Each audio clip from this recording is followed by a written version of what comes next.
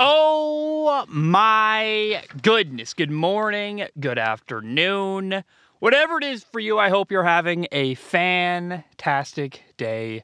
My name is Zach Schomler. This is Strong Opinion Sports, episode 519. Welcome in. It's Friday. Happy today's Veterans Day. Happy Veterans Day.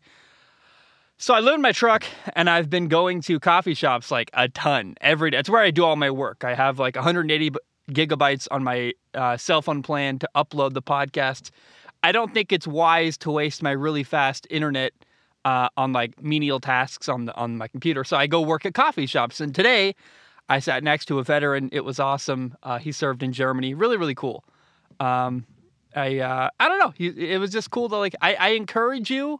If you meet an old guy who served in the military, sit down next to them, ask them questions. They have lots of stories they want to tell, and they're usually very, very interesting. Now, let's jump in today and start with Thursday Night Football. On Thursday Night Football last night, the Carolina Panthers beat the Atlanta Falcons 25-15. It was a really nice win by Carolina. They had a great game plan, especially on defense. Shout out to the Panthers defense on Thursday night. They loaded the box with defenders and blitzed a ton. And basically their goal was to take away Atlanta's running game and force the Atlanta Falcons to throw the football. Their philosophy was, if you're going to beat us, you're going to have to do it by throwing the football. And, Atlanta took a long time to adjust. It was very interesting to me because finally, on their second to last drive, it literally was their second to last drive in the entire game. In the fourth quarter, they spread things out, used 4 wide receiver formations and wide open sets.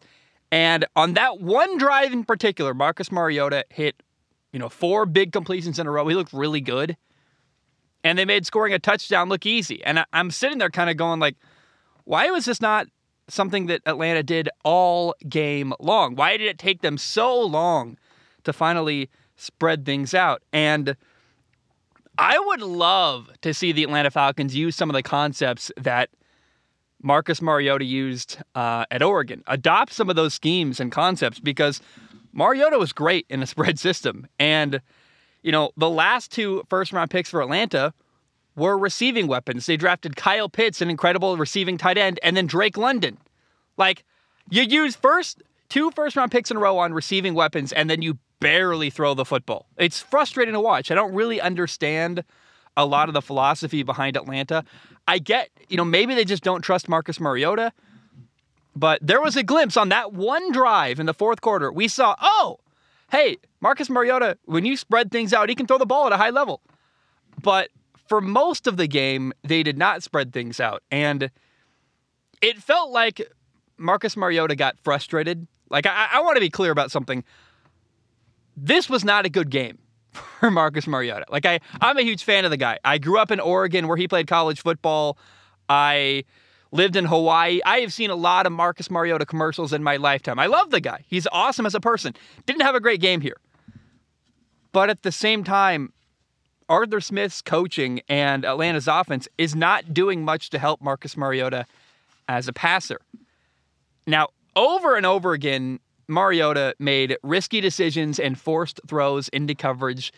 You don't love to see that, but I felt for the guy because he was trying to make a play downfield. And I think in some ways he's kind of hamstrung by Atlanta's system, which is, oh man, is it frustrating as a sports fan and as a football fan to watch. But he got Mariota got away with a lot of dangerous throws, and honestly, I'm surprised. He ended the game with only 1 interception. I don't know how that's possible. I thought for sure, I was he has to have thrown 3 interceptions in this game, right? But no, Carolina dropped a bunch of picks. Now, on top of everything, the Atlanta Falcons offensive line really struggled. They were totally overwhelmed by Carolina's blitzes. And I thought, again, I go back to this, Atlanta did a terrible job adjusting. When they were getting blitzed a ton, you got to start throwing stuff underneath and start calling movement routes to beat man blitzes, and they just didn't do that. But also, I really want to, I don't want to put all the blame on the coaching staff. I mean, Marcus Mariota did some really bad stuff in this game. I mean, there was one play where he was spinning and falling to the ground.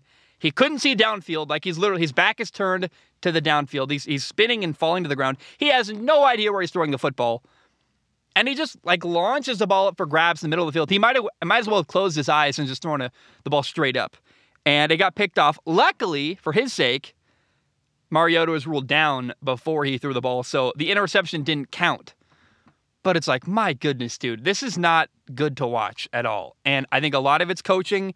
It's an inability to adjust. I think Arthur Smith is kind of stuck in his ways and refuses to adapt his system, and he wants to run the ball a ton. And I think you got to throw the ball. You spent 2 first-round picks in a row on receiving weapons. Mariota looked great in that second to last drive. I think you got to start spreading it out, and Atlanta refuses to do that. Now, for Carolina, their quarterback, P.J. Walker, had what I would call an okay day. He was 10 for 16 passing for 108 yards, and, man, I don't know. He threw a long screen pass to Laviska Shenault. Should have been a 41-yard touchdown pass. Actually, it did go for a touchdown, but it was backwards, so it counted as a run, which should a quarterback really get credit for a screen pass where they do very little anyway? I'm not really sure. But I thought for sure he would have had a touchdown pass. That didn't count because it was technically a screen and a throw backwards for, counted as a run. But I have a couple thoughts here on P.J. Walker. Number one is this. P.J. Walker looked better than both Baker Mayfield and Sam Darnold. I watched a lot of film yesterday morning of Baker Mayfield. PJ's got a better arm. PJ throws the ball better with more ease. I think he throws it downfield better. On top of that, PJ Walker is more mobile and can actually run around and extend plays. I watched Baker try to do that this year. He couldn't. He's trying to get outside the pocket. He's not physically gifted enough to extend plays, despite what Baker thinks. He's like if you gave him a speed rating on Madden, it'd be like 56 or 60, and he thinks he's like a 75 or 80, and Baker just isn't able to actually extend plays the way he thinks he can in his head. Now, in my opinion, P.J. Walker should be the quarterback in Carolina until they find a better option. The better option is not Baker or Sam Darnold. Most likely you have to draft somebody, although I don't want to say until you draft a quarterback, because maybe they trade for like Aaron Rodgers or something crazy. You never know what's going to happen in the NFL. Maybe Carolina finds another solution to their quarterback problem. I would like to see them draft somebody. I think Bryce Young out of Alabama is the tantalizing option out there. But point number 2 is this. Despite all the praise I just gave P.J. Walker, and I'll explain in a minute why I think he's better than Baker or Sam, I thought P.J. Walker threw at least 2 passes that should have been picked off. Actually, there might have been 3 because there was one early in the end zone where he forced on a deep corner route. He had his tight end open, and instead he forced it to DJ Moore deep in the end zone. So maybe there were 3. But the biggest reason, again, P.J. Walker, not incredible in this game. Fine, decent. If Atlanta could catch the football at all, they should have had 2 or 3 interceptions. But the biggest thing P.J. Walker does, and the biggest thing he has over the other quarterbacks in Carolina, P.J. Walker just has better chemistry with their receiving core. His timing is better. They look more in sync than Baker and the receivers ever did. Baker Mayfield, man, he kept trying to throw back shoulder fades and kept trying to do stuff, and he never looked in sync with the receivers all year long. P.J. Walker, despite his lack of a big name and not being a first-round pick and all that, he actually does some decent stuff. I guess technically P.J. Walker, was he an undrafted free agent? He played at Temple. I don't know what happened to him. I know he ended up in the XFL, and after the XFL basically being their XFL MVP, he went to Carolina where he played under Matt Rule in college, so he did it again now in the NFL, and I like P.J. Walker. He's not a long-term solution. I would call P.J. Walker like a duct tape solution where, sometimes you don't want to replace the part. You just put duct tape over it for a while until you can find a way to replace it. P.J. Walker's not your forever quarterback, but he's good enough for now until a better option appears in Carolina. I also think a great benefit to P.J. Walker, you can pay him like nothing, and you keep him on the roster. He's clearly great for the locker room. People like him. I think they like him more than Baker. And if you draft a quarterback in the first round next year, and that guy isn't ready week 1, you can play P.J. Walker next year for like 6 games, and it's fine. And then when let's say Bryce Young takes his job week 6, you put P.J. Walker on, the bench and make him the backup quarterback where he's been before and still is viable. You pull him off the bench if the guy ever gets hurt. I mean, I really think PJ Walker is a guy that should play for the next 5 years in Carolina. They would be dumb to let him go. He's not your forever quarterback. He's not your franchise quarterback, but he can play at a decent enough level to stick around and be helpful for the team. Now, the craziest thing I learned in this game, actually, totally unrelated to football, I had no idea. I learned who Arthur Smith's dad is. Arthur Smith's dad is Frederick Smith, the founder of FedEx. Like, what? His dad's a billionaire? Well, okay, that's kind of weird.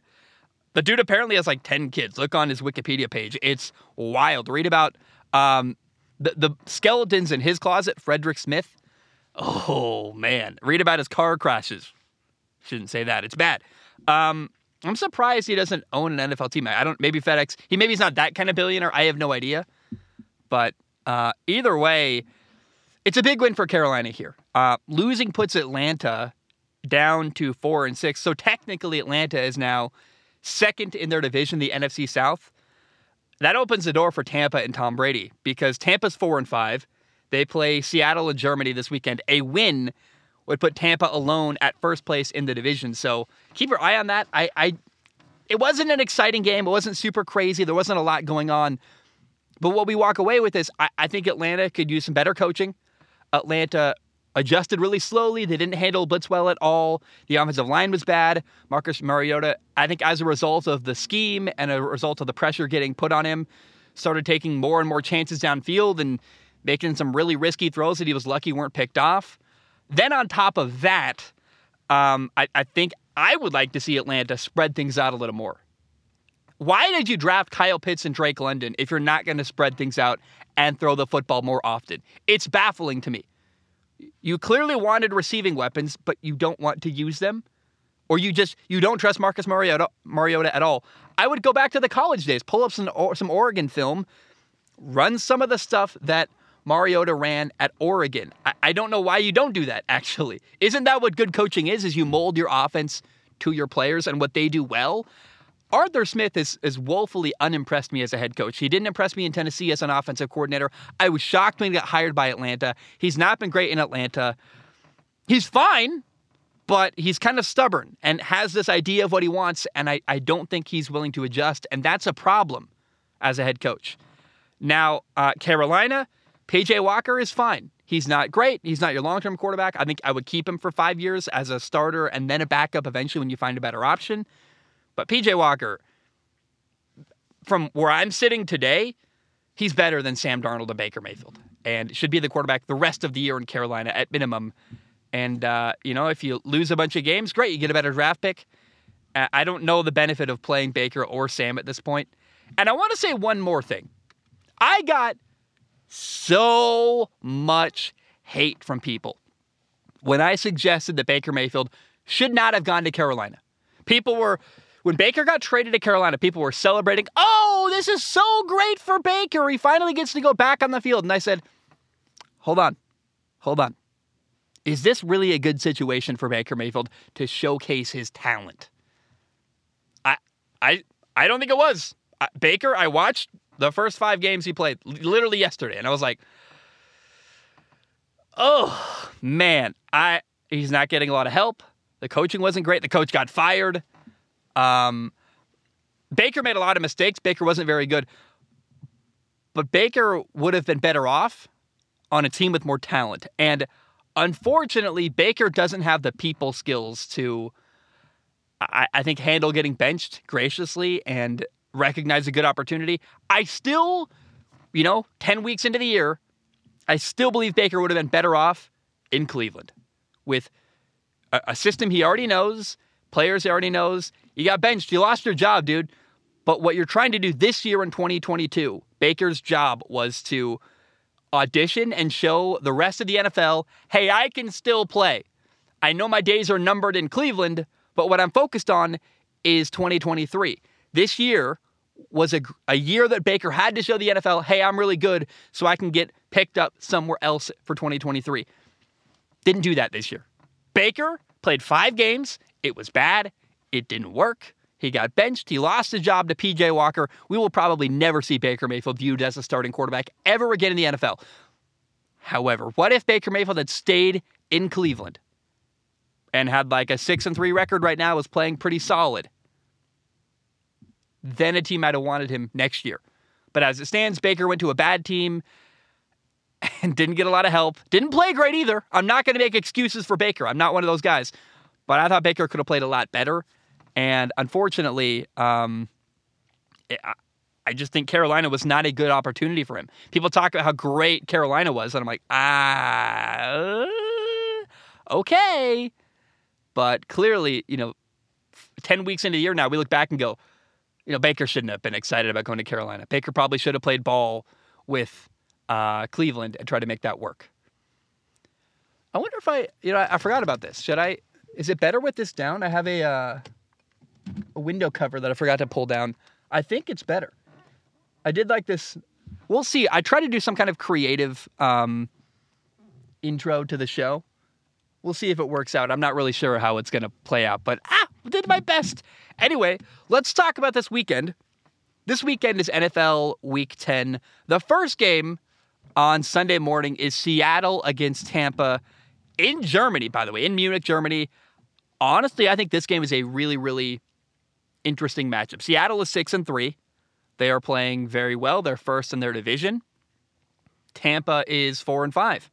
Tampa's coming off a comeback victory against the LA Rams, where on the final drive, Tom Brady came alive, made a bunch of plays, led them on a game-winning touchdown drive. The question is, will that final drive against the Rams be a turning point for Tampa? Because Tampa has to start winning and playing well. This feels like a must-win game for Tampa. If they can get back to 5-5 and first in their division, and that can be their springboard off to a lot of wins in the future, then they could make the playoffs and maybe make a run. But it's now or never. And I will say this, man.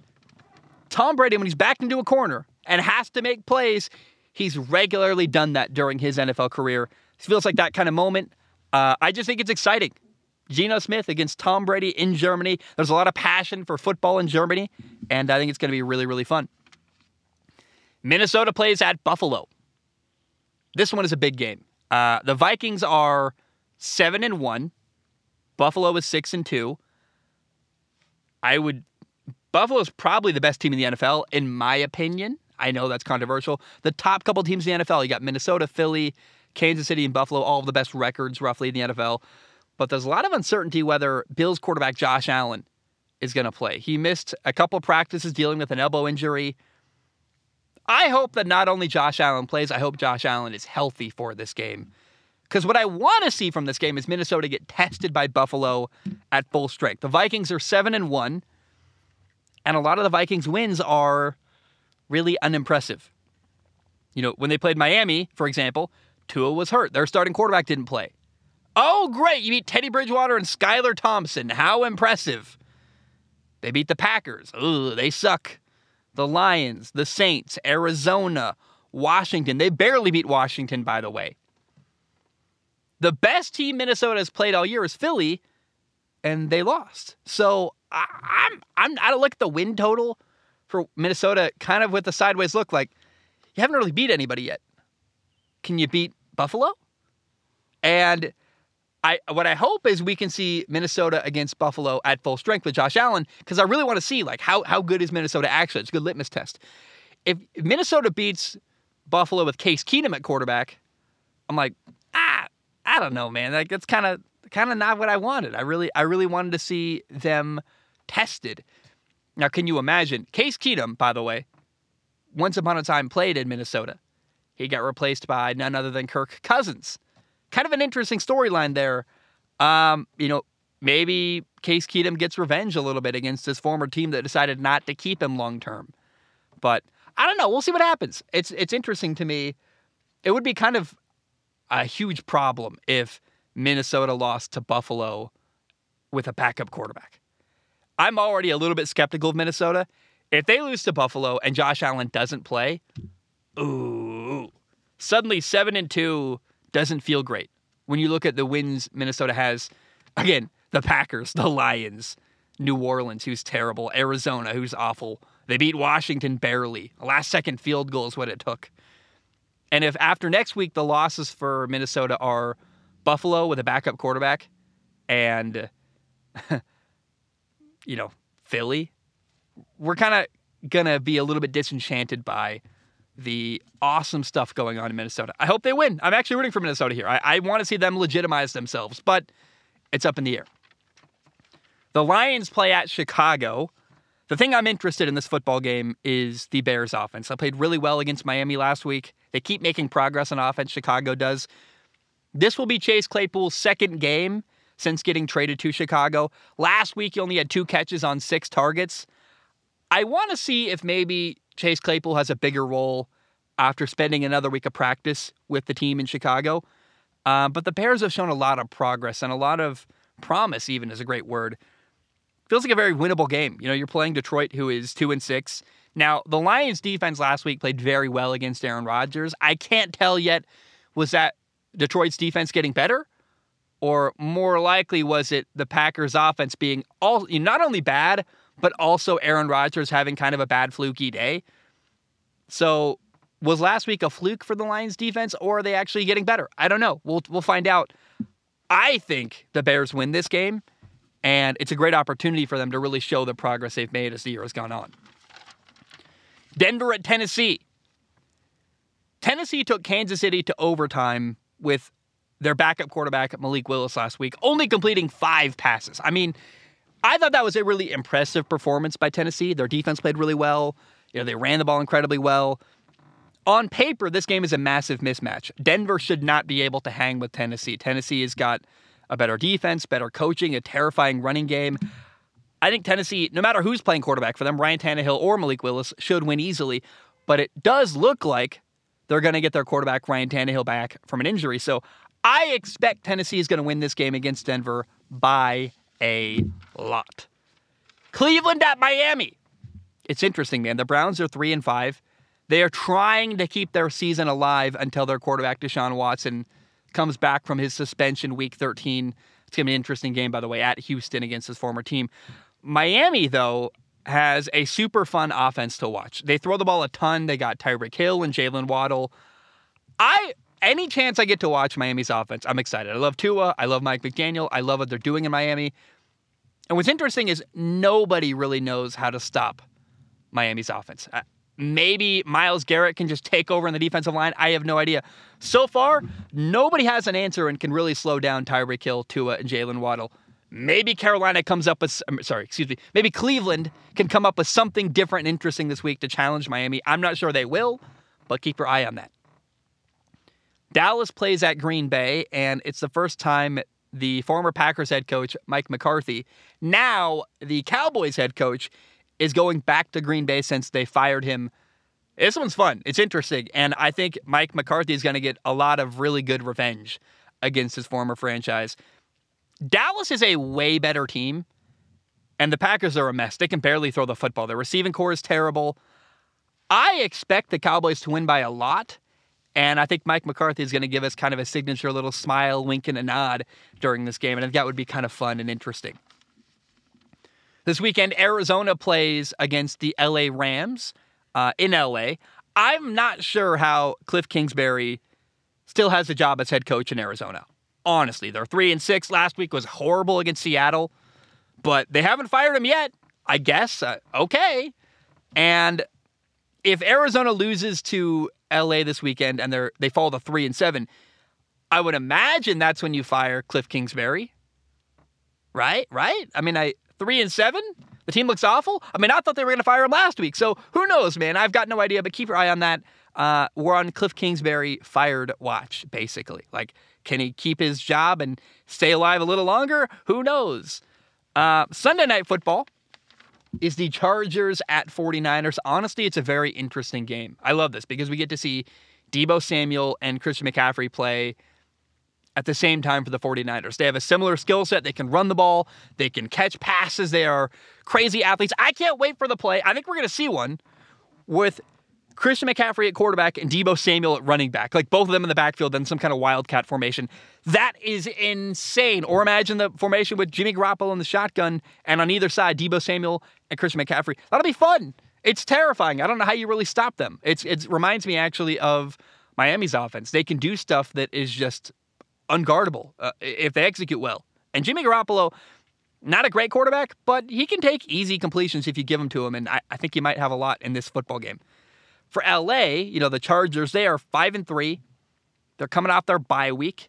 Hopefully, the bye week gave LA a chance to rest and regroup a little bit.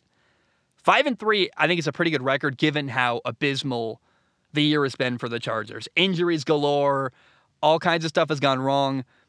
Their season's been kind of a mess. So 5-3, if they win and go to 6-3, that'd be a massive victory for the LA Chargers. But they also have a coach here, Brandon Staley in LA, who's kind of on the hot seat. Not as bad as Cliff Kingsbury. I've already said Cliff Kingsbury's out. Brandon Staley, I'm kind of wait and see. And I don't think the ownership with the Chargers is in a hurry to get rid of Brandon Staley. They're kind of cheap. They're not they're not known to just fire people midseason. They're kind of a slow-moving, glacial franchise. But if LA looks terrible and they fall to 5-4, which LA should not be 5-4 given all the talent they have, just keep your eye on that. There's a brewing storyline that maybe their coach could get fired eventually in LA. Monday Night Football is Washington at Philly. It's another mismatch. What I wanted to see was Carson Wentz play at Philly against his old team, but shocker, Carson Wentz is hurt again. He's on the injured reserve. Would have been a fun storyline. I don't know what Carson Wentz does well. He's not accurate, can't extend plays, he's hurt all the time, makes terrible decisions. Well, okay.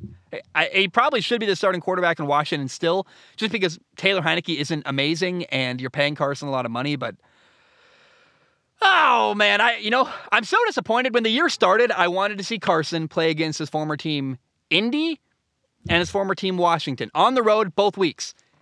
Didn't happen because stinking Carson can't stay healthy, which isn't really a surprise. The Eagles are way better. Philly should win this game by a lot on Monday Night Football, to be totally frank. If Washington can pull off the upset, I would actually be surprised, and it would be very, very noteworthy. Now, 4 teams have their bye week this weekend. The Bengals are 5-4, got the week off. The Patriots at 5-4 also did not play. They are last in their division, the AFC East. The Jets, 6-3 at the bye week. Not bad for you Jets fans out there. The Ravens are also 6-3. They are first in their division, the NFC or the AFC North. And those are the 4 teams on their bye week. The Jaguars play at Kansas City. It's really hard to imagine the Jaguars winning this football game. You're playing a juggernaut Kansas City. I expect KC to walk away with this game easily, to be totally honest. It's at home for them. It's going to be probably cold. It's cold here where I'm at. I can't imagine how cold it is over in Kansas City. So I think the Jaguars lose this weekend at KC. Houston plays the Giants. The Houston Texans by far have the worst run defense in the NFL. Meanwhile, the Giants are one of the best teams running the football. Giants running back Saquon Barkley is 3rd in rushing in the entire league. So the Giants are 6-2 right now. Technically, they are 3rd in their division because of their record in the division, plus Dallas, who's also 6-2, beat the Giants. So in this playoff chase for the New York Giants, every game matters. And when you're playing a team that's not very good like Houston, you got to win this game. It's a gimme, and you got to deliver, and you got to win. So keep your eye on this. A lot of pressure on the Giants, in my opinion, actually. You got to win this football game. 7-2 would be great. 6-3 with a loss to Houston would be embarrassing and frustrating if you're a Giants fan. So keep your eye on this one. Saints at Philadelphia. Philadelphia. That's the other place in Pennsylvania. The Saints are playing actually at Pittsburgh, across the state. I don't know, man. Saints at Pittsburgh. The Saints are hard to watch. At least there's a good reason to watch this game, though, because Steelers rookie quarterback Kenny Pickett. It's fun to track his progress. That'll be interesting, but I'm not that excited about Saints at Pittsburgh. The last game I haven't talked about yet is the Colts at the Raiders. The Colts They fired their head coach, Frank Reich. They hired Jeff Saturday to be their new head coach, and he's their interim head coach, at least through the rest of this year. We'll see after that. I am very, very interested to see how the Colts do with Jeff Saturday as their head coach. He's never coached in the NFL before, but he played for 14 years, so you could make the argument that he knows what he's doing. I really liked his opening press conference where he was like, look, man, I got nothing to lose. So we'll see. I think that's kind of a dangerous mindset, actually. When you have nothing to lose, you pose a threat to teams you're playing. The The Raiders are 2-6. The Raiders have had a really frustrating year. It's been painful to track and follow. Early on, the Raiders lost a bunch of games by 1 score. Then they lost to New Orleans 24-0. They lost to the Jaguars last weekend. Trevor Lawrence outplayed Derek Carr. The Raiders quarterback Derek Carr has been really mediocre this year. Man, I don't know. The Josh McDaniels era in Vegas has not got off to a good start at all. So I think this weekend's a great opportunity for the Raiders to win and maybe do something positive for the first time in a while. It's been an ugly year for the Raiders, and if they can win, it's much needed. But unfortunately, I think actually, I don't know that Jeff Saturday is going to win a lot of games as the Colts head coach. But I think your first week without your head coach, you got this new guy. He's got a lot of energy. Jeff Saturday, Colt legend. He could infuse a lot of passion and energy to that locker room. And for that reason alone, the Colts might win. I don't know. It feels like a trap. The Raiders are playing at home against a Colts team that's going to be fired up, and I worry the Raiders are going to lose another one. What do the Raiders do, by the way, if their season is just awful? I mean, if they're like 3-14, what do you do if you're the Raiders? I have no idea. Do you draft another quarterback? Like, what's the problem? It's been just a weird year all around for the Raiders, and hopefully for the Raiders' sake they win, because they got to get things going and finish with a better record than they have, because right now they're kind of in crisis mode. Now, this weekend is college football week 11. It is not a great weekend in college football. There's a lot of games that I'm like, I don't care. But there are 3 games I am interested in this weekend in college football. Game number 1 is this. 25-ranked Washington plays at number 6-ranked Oregon. Oregon is 8-1. Their only loss was to Georgia week 1. Washington is 7-2. While Oregon's quarterback Bo Nix is starting to enter Heisman Trophy conversations, Washington's quarterback Michael Penix Jr. is the leading passer in college football. So I expect a fun offensive battle. Bo Nix, Michael Penix Jr., scoring, fun, 2 quarterbacks with X's in their name, which is irrelevant but interesting. I don't know. I'm hoping for a really fun game this weekend in Oregon. Game number 2 is number 4-ranked TCU at number 18, Texas. TCU is 9-0. They're undefeated. The question is, can Texas upset TCU and ruin their season, and as a result, really impact the college football playoff? There are only 4 undefeated teams left in college football, soon to be 3, because Ohio State will play Michigan later this month. So I think it's 2 fun quarterbacks. Texas's quarterback, Quinn Ewers, is so much fun to watch. I think Texas has a shot. And I don't know. I worry for TCU. I actually want to see TCU make the college football playoff. I think that'd be awesome. But you're playing on the road at Texas against a dangerous quarterback who, when Quinn Ewers is on, he's one of the best quarterbacks in college football. So keep your eye on TCU at Texas. Will they be upset? Game number 3 this weekend is less interesting than it would have been previously if the teams had kept winning.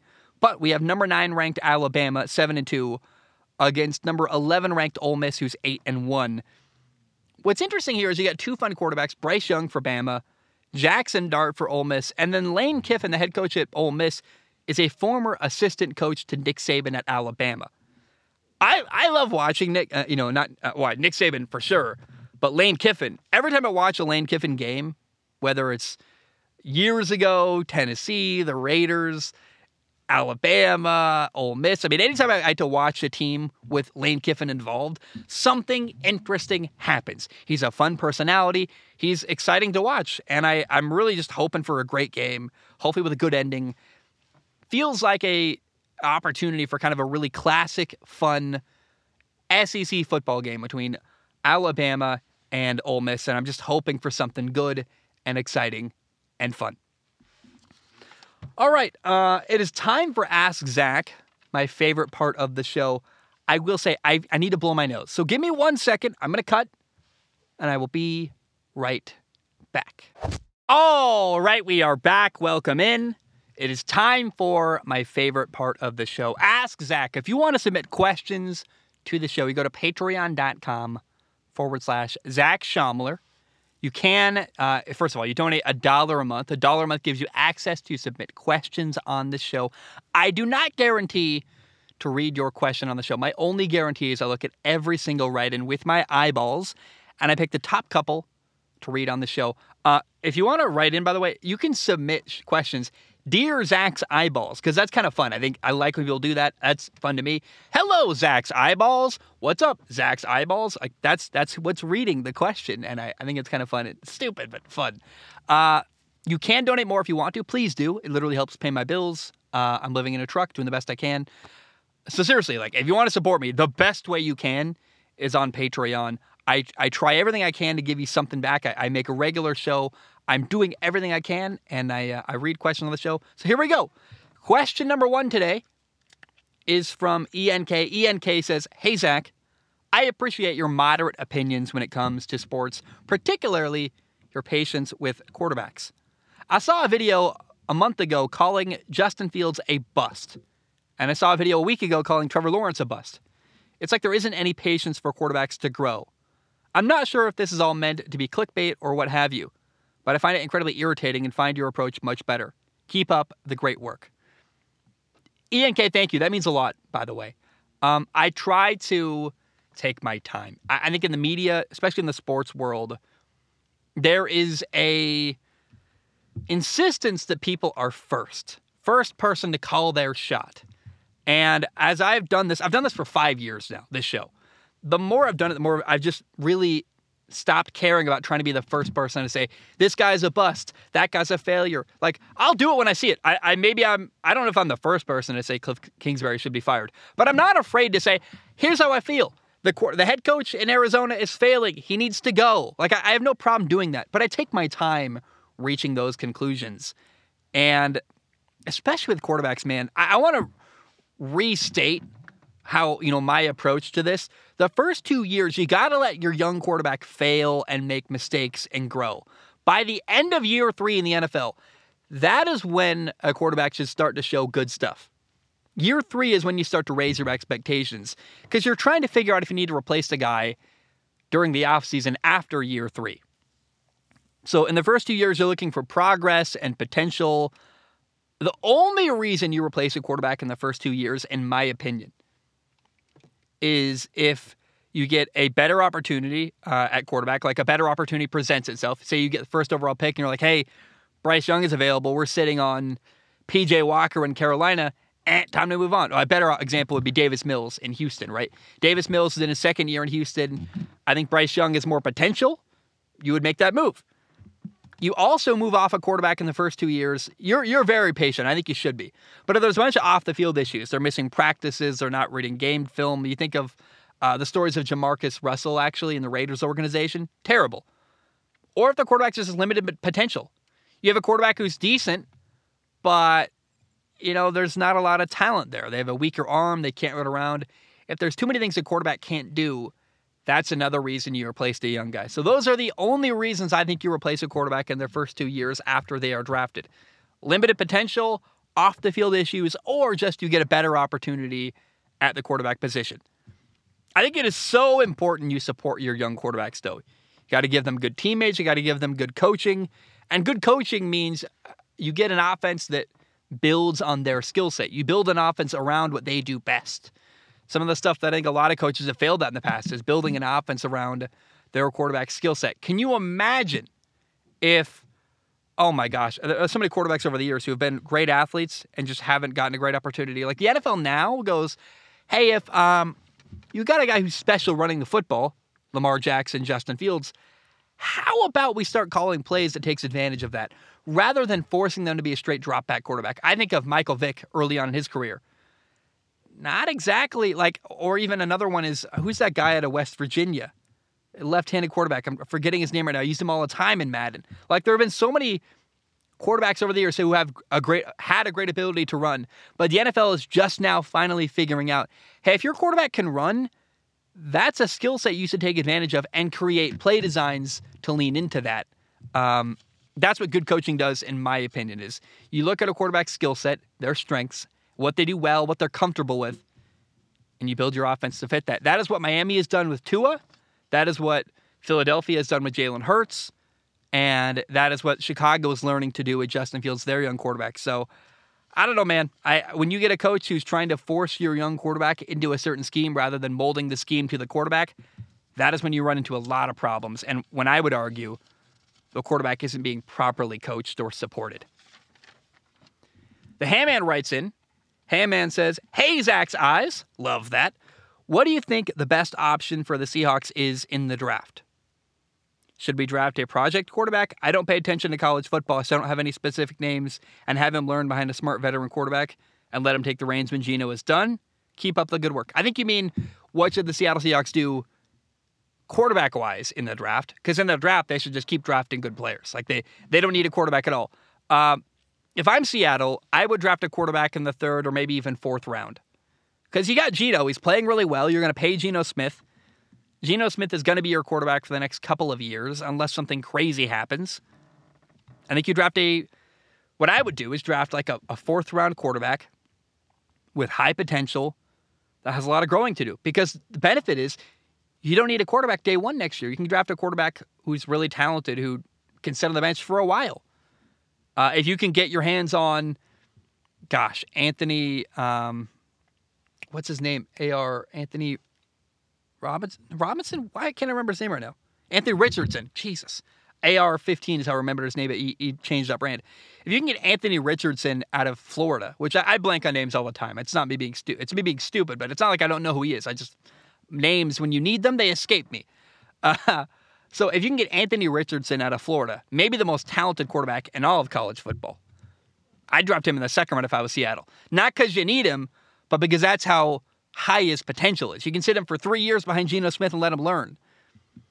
Or maybe you draft Jaden Daniels out of LSU in the 4th round, or Adrian Martinez out of Kansas State, or maybe draft the local kid who's playing at UW, Michael Penix Jr. Quarterback is not a need for Seattle at all. But what I think smart teams do is when you've got a quarterback who's 32 like Geno Smith, he's playing well, you invest in that position for later. You get a really talented quarterback later in the draft who maybe a couple years from now could potentially turn into something. Let him sit, let him learn. But it's not a priority at all for Seattle to draft a quarterback. They've got a quarterback already, Geno Smith. I am a Geno Smith fan, but also it's just redundant. It'd be stupid to waste a 1st-round pick on a quarterback. I think the highest I would draft a quarterback if I was Seattle is if you can get Anthony Richardson, the quarterback out of Florida, in the 2nd round. You take that shot because he's that talented, and you have the luxury of Geno can play for 3 more years and sit AR-15 Anthony Richardson and let him learn. Otherwise, I would not make the move to draft a quarterback really at all until the 3rd or 4th round if I was Seattle. And the 3rd round even feels a bit early given just how much of an opportunity you have to keep building your football team around Geno Smith. Nathan writes in. Nathan says, "Hey, Zach, with Frank Reich gone and Matt Rule fired, what other coaches do you see being on the hot seat along with that? What coaches in the league do you see being head coaches next year besides Sean Payton?" So I think I've called for Cliff Kingsbury's job. I've openly said Cliff Kingsbury should be fired in Arizona. Dennis Allen in New Orleans doesn't have a quarterback. It's not really his fault, but he's got a terrible record as a head coach just throughout his career, both with the Raiders and now the Saints. He's probably on the chopping block. Zach Taylor is in Cincinnati. Brandon Staley in L.A. The second half of the year, those guys, Dennis Allen, Zach Taylor, and Brandon Staley, you're trying to convince your team why they should keep you. If the second half of the year is good for either of those guys, Dennis Allen, Zach Taylor, Brandon Staley, if the second half of the year is good for them, I think they would have been able to convince their team why they should be kept. But otherwise, I don't know, man. I'm not really that excited. Zach Taylor, I wouldn't fire him, but I've heard his name thrown around a lot. Now, the coaches that I think should be out there, man, I think the biggest one, the most underrated coach right now in the NFL is Eric Bieniemy, the offensive coordinator in Kansas City.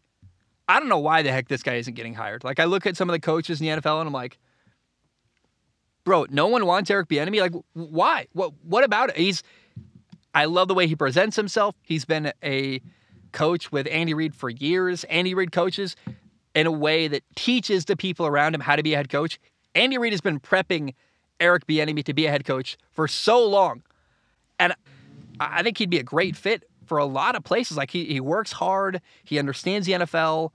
I don't know, man. I think The place I would hire Eric Bieniemy is Arizona. I think what the play calling and play design he's created for Patrick Mahomes and the way Mahomes has been coached to allow freedom of expression and ability to run around and make plays, that's what Kyler Murray needs.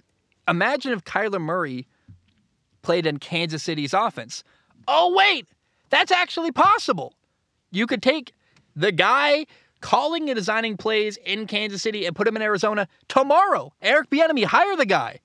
That's what I would do, and I am baffled that somehow still Eric Bieniemy does not have a job in the NFL. It's weird to me. Like, oh, man. It's just, I mean, I saw memes like, bro, Jeff Saturday really got a job at ESPN before Eric Bieniemy got hired, and I'm like, I'm with you guys. I think it's bizarre. I don't know why the NFL doesn't seem to want Eric Bieniemy, but I would hire the guy in a heartbeat. What's popular right now? Offensive coaching helping young quarterbacks. Why? Because it works. Look at Miami with Tua.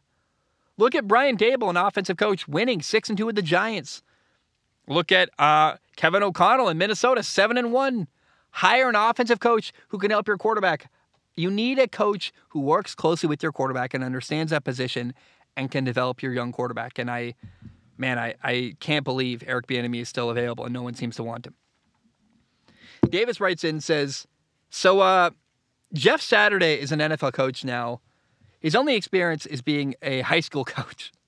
My belief is that he's acting like a spy for Jim Irsay, the owner, who is and isn't worth keeping as staff and players. Especially, it's suspicious because there are 2 former head coaches on staff, John Fox and Gus Bradley, and one coach who people consider a future head coach, Bubba Ventrone.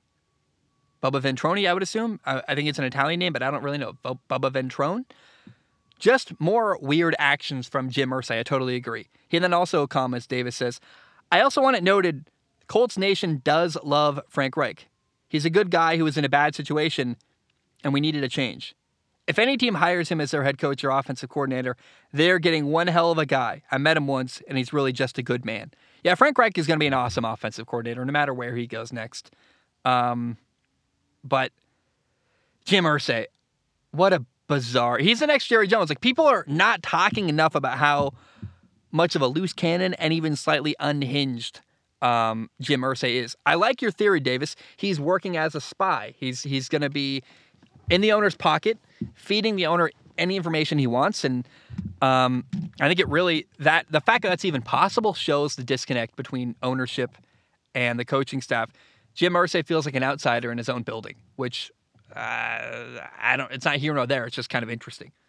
It's very wild, though, that Jeff Saturday got hired by the Colts. I saw his opening press conference. Basically, Jeff Saturday said, I got nothing to lose. YOLO. Like, it's cool. I'm sure he thought of it, and he basically said as much, that it's a once-in-a-lifetime opportunity for him to be the coach of the Colts. It's a team he loves, a franchise he loves, a city he loves, and why not give it a shot? And I kind of agree with him, actually. Why not? If you win, great. If Jeff Saturday can win games with the Colts, that would be awesome. But if they lose, all you're really doing is helping the team you love get a better draft pick. So you can't really fail here that much. It's a weird way for the Colts to tank, but it's kind of a fun way. And I hope, if nothing else, Jeff Saturday gives us interesting interviews and fun insight into the Colts organization. And I don't know. Like, I'm here for it. I think it's going to be interesting and a good time. Now, Daniel writes in and says, hey, Zach, what's the verdict on Tom Brady? From my understanding, he had one good game-winning drive against the Rams, but otherwise played poorly. I, however, didn't really watch the game besides that drive. Is Tom Brady closer to the 10th best quarterback or the 30th? Memes are out there about his 1-0 record since the divorce, but do you believe that this is going to carry over? First of all, let's say this. Tom Brady is a lot closer to the 10th best quarterback in the NFL than the 30th. He's not a bottom-tier quarterback in the NFL. Honestly, physically, Tom Brady still has it. None of his issues have been physical. Tom Brady can still throw the football at a high level. Especially, like, compare where Peyton Manning was his final year with Denver to where Tom Brady is now. Tom Brady is light years better than Peyton Manning was. Peyton Manning could barely throw the football. Tom Brady's, like, still very capable. The problems with Tom Brady have been scheme and timing, little details that in the past he's gotten right, he's gotten wrong this year. Guys running the wrong routes, timing being off. I think a lot of it's been injuries and inconsistencies with him being available and the team being available. And, you know, Tom Brady's not going to retire after this year. I'm pretty sure of that. I think he's going to regroup and keep going. I think maybe if in fact Tampa can make a run here and get going, like they had a great final drive against the Rams, that really could be a turning point in their season. Maybe they go to Germany, they beat the Seahawks, and they really keep things going and start, building on that success. I think it's possible that Seattle goes on kind of a run here, but that Tampa goes on kind of a run here. I'm not sure they will or not, but I'll tell you what, over and over again when Tom Brady's been backed into a corner and has to make a play, he's done it. Now we're kind of seeing that on a grander scale. It's a season where Tom Brady's backed into a corner. He's 4-5. He's got to make it happen now or never. And I find it easy to believe that Tom Brady, who's done it over and over in his career, the comeback kid, can pull a comeback on the season for Tampa and his team. And I think a lot of it was he dealt with his personal life, and your personal life can be a really big, difficult distraction. Richmond writes in and says, if you were a head coach and could have any former college or NFL player on your staff, who would you take? Doesn't have to be a play caller. They could just be a position coach. Personally, I would take RG3. He's really enthusiastic and knowledgeable about the sport and always seems to put 100% into what he does, regardless of what it is. Richmond, I think you're thinking kind of small. Honestly, Peyton Manning comes to mind. Peyton Manning on my coaching staff? Like, in my head, I'm imagining he doesn't want to coach. Like, he's a broadcasting guy. But then in this hypothetical situation, you've kind of allowed me. Well, then I imagine that there's some reason I'm forcing him to. It's kind of a fun thought. Like, that's kind of a hilarious thought. Like, hey, Peyton Manning, you have to. I have 3 wishes from a football genie, and one of them is that you have to be my quarterback coach. And he's like, all right, I guess I got to really take my loaf of bread forehead and have a great time, coach. Like, Peyton Manning would be a great quarterback coach. He'd be awesome. He'd be fun if he wanted to. Like, someone wrote in on the show about, like, Zach, would you be a good college coach? And probably I could, but to be a good coach, you have to want to be a coach. I don't know that I want to work with other people. I don't know that Peyton Manning wants to be a good coach, but if he wanted to and put in the work and cared, Peyton Manning would be an incredible football coach. And Richmond, you're thinking kind of small. You're thinking guys who, like, RG3 is a realistic person who might actually want to coach. But if you're thinking realistic, I think RG3 is a great option. But if you can pick anyone, which your question is very wide open, any former player? Oh, bro, I pick Peyton Manning in a heartbeat. I'd love to have Peyton Manning on my staff for at minimum, the stories he would give us just in coaching meetings would be awesome. So I don't know. Peyton Manning would be a great coach. Kurt Warner comes to mind. Kurt Warner's been a high school football coach before. There's a lot of guys.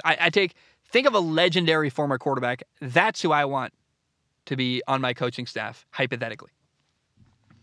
Nasty the Samurai writes in as long when Nasty says, hey, Zach, it is more than halfway into the year, and I think it is time that everyone who clowned on Tua Tagovailoa and Tyreek Hill this offseason apologizes to them.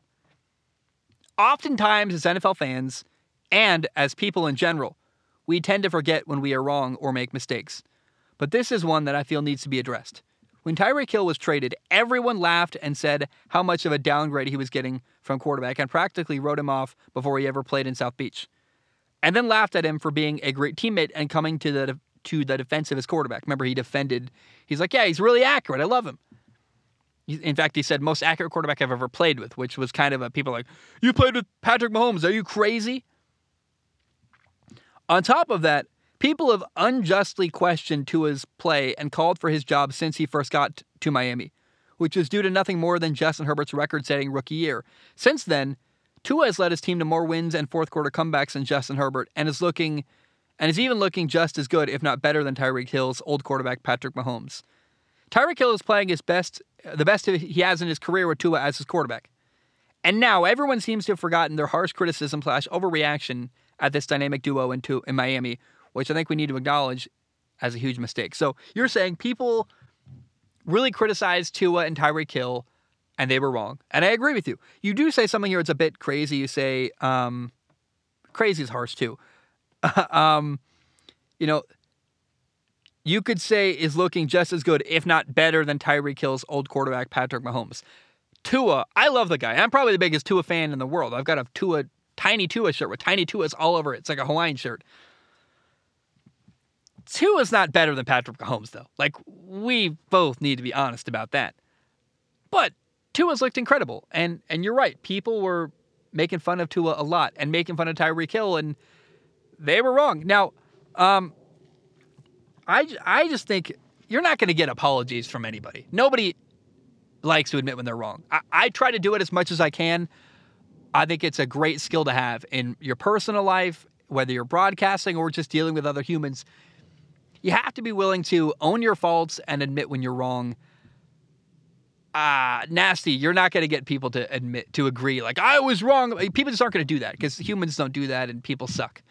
But I will say that I love watching Tua succeed. I was excited. I remember, I don't think I need to apologize. I'm pretty sure at the time I was excited. I remember, I'm a huge Tua fan. I've always given him a shot and a chance. And I remember thinking, like, this is awesome because we really get to see if Tua is any good or not. Because if you can't win with Tyreek Hill, you suck. But I thought, hey, Tyreek Hill's going to give him the best opportunity he's ever had to do well. Tyreek Hill, Jalen Waddle, how do you stop him? That's what's happened. And also, what's been interesting is this year we've seen Miami play with Tua and Miami play without Tua. Miami is decidedly better with Tua as their quarterback, which means he's valuable. Like Teddy Bridgewater, I thought Teddy Bridgewater was going to be better than he was, for sure. And Teddy Bridgewater did not look very good running the Dolphins offense. And then Skylar Thompson, not Tua. Tua special, and kind of reminds me a lot of a young Drew Brees. And I know that leads me to my next question, which is also about Tua. Logie writes in, Logie says, I don't know this name. I apologize. I don't know this guy, but I should have looked him up. I wish I had. No hate. I just don't know him. Barry McCockiner? Is that his name? Barry McCockiner in his last video called Tua System Viloa, which is funny. It is funny. And it's surprisingly fair. But I don't think that being, quote, a system quarterback is bad. There is no doubt that Tua is better in the new system, but everyone needs a good system to win. Plus, Tua is making the most of his good system, so I think he is elite in an elite system. What do you think? Logie, I love your write-in. Drew Brees played in Sean Payton's system in New Orleans.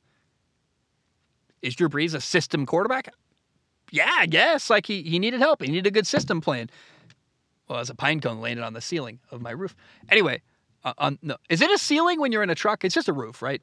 Or is it the same ceiling roof? They're the same thing? I don't know. Anyway, did you hear that? It landed really loud. I would imagine you could hear that over the microphone. Anyway, why is it bad to master the offense you play in? It's system quarterback in general is dumb. I hate that term. Like, what does that mean?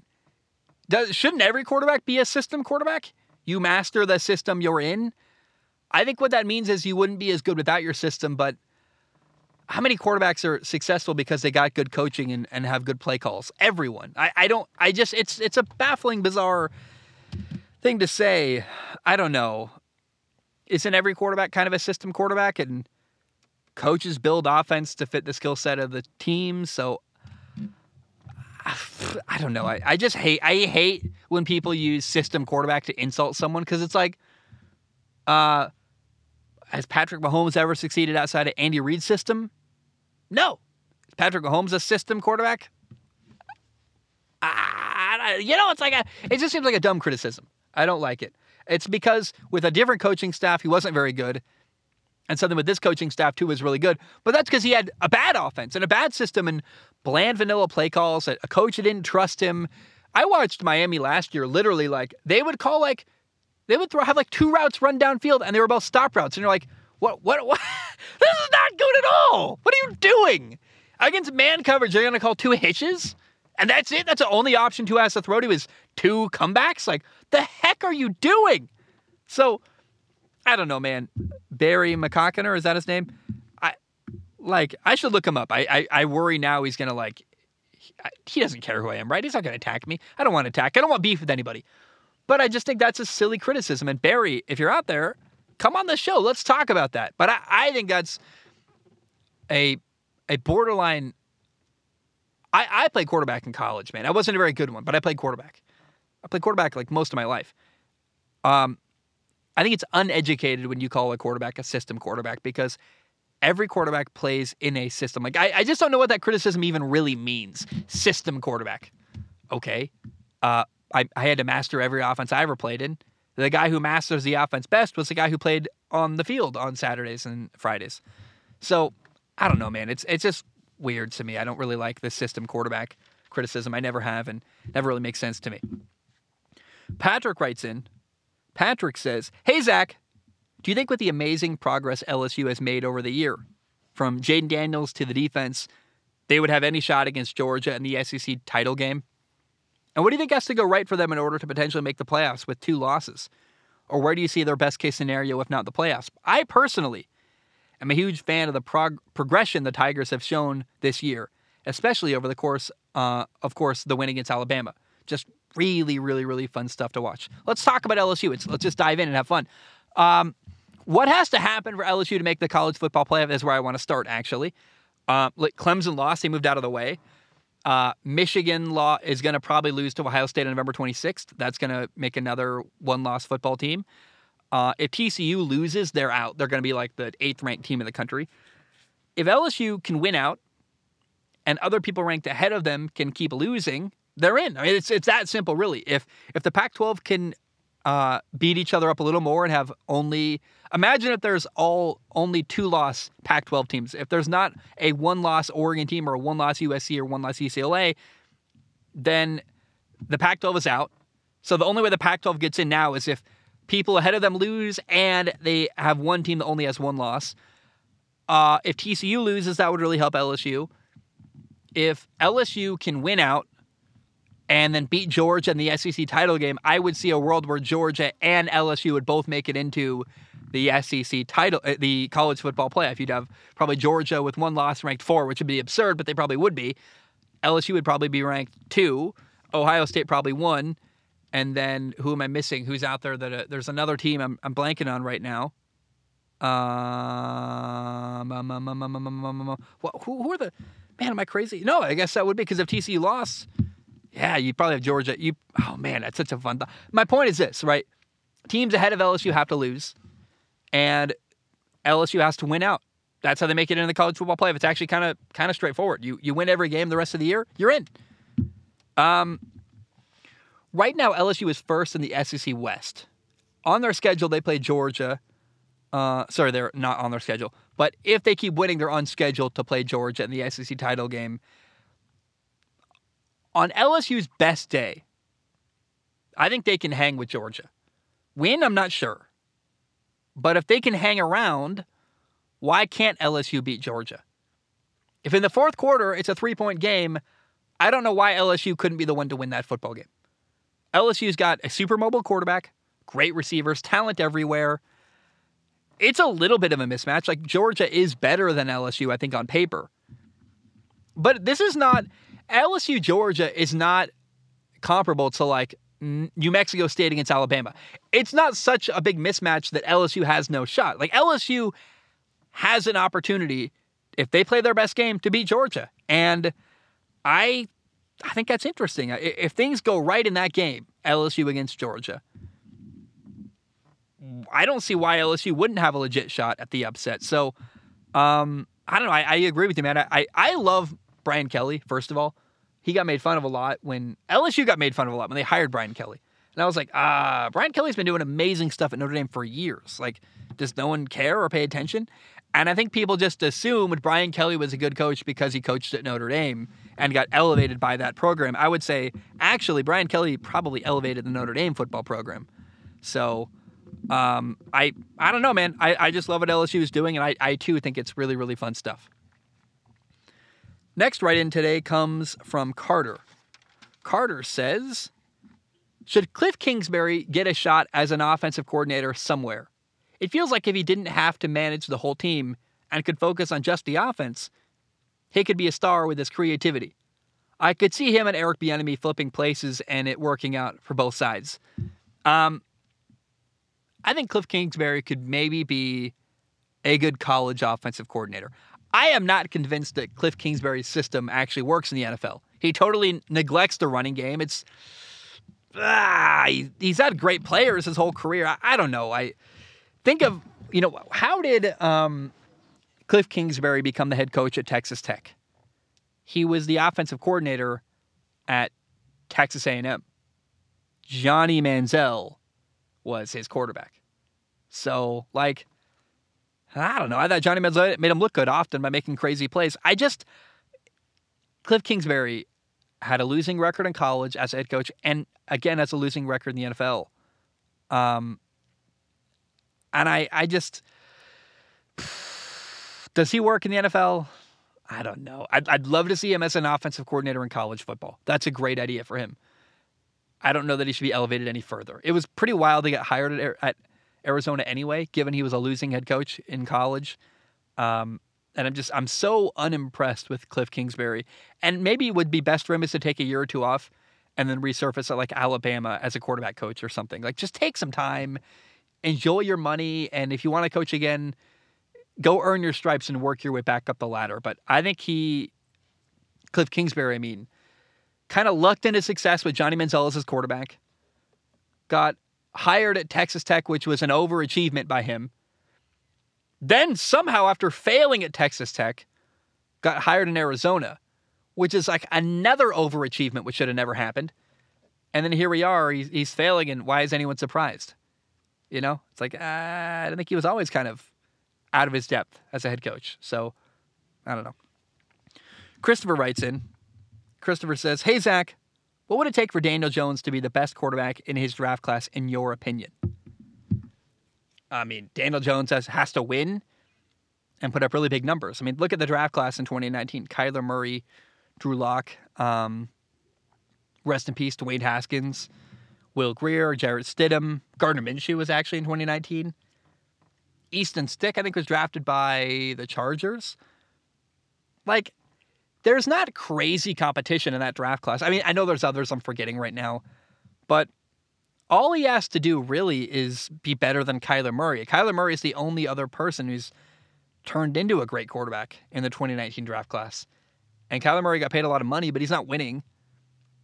So if Daniel Jones can win and put up some big numbers, bam, you're probably already the best quarterback in the 2019 draft class. It's actually not that hard because of how weak that draft class kind of is. Balin writes in. Balin has a long one. Balin says, "Hey, Zach, what are your thoughts on Oregon quarterback Bo Nix now that we've seen most of a year out of him? Coming from Auburn, he was jokingly called Bo Picks for his tendency to throw ugly interceptions inexplicably. And that's who we thought he would be here. But turns out he actually is damn good at football. He's a prime example of a field general and looks damn good doing it. His command of the offense and ability to read defenses is far above what we thought at Oregon, and even his picks have declined drastically. According to the coaching staff, all they did was teach him not to run backwards and instead escape the pocket towards the sideline. That has completely changed his game, and he's even garnered a new name here in Eugene, Bo Six, as he and this offense have become a touchdown machine, scoring 40-plus points in the last 8 games, the current longest active streak." So what do you think of Bo Nix? And do you think he's a good enough quarterback to get an invite to New York as a Heisman finalist? Yes, this talk is starting to happen around here, as now his stats and production are very similar to Marcus Mariota's Heisman year. I'm not saying or thinking he'll win it, but do you think Bo Nix even gets the invite? And do you think he and the offense can overcome our defensive deficiencies and at least become competitive in the playoffs if Oregon gets in? I was watching a game this weekend. I was watching Tennessee, Georgia, actually. And Bo Nix's name came up in a graphic when they talked about Heisman possible quarterback. So for sure, I think Bo Nix is in the Heisman conversation. He's kind of a dark horse, but I think he's definitely in the conversation.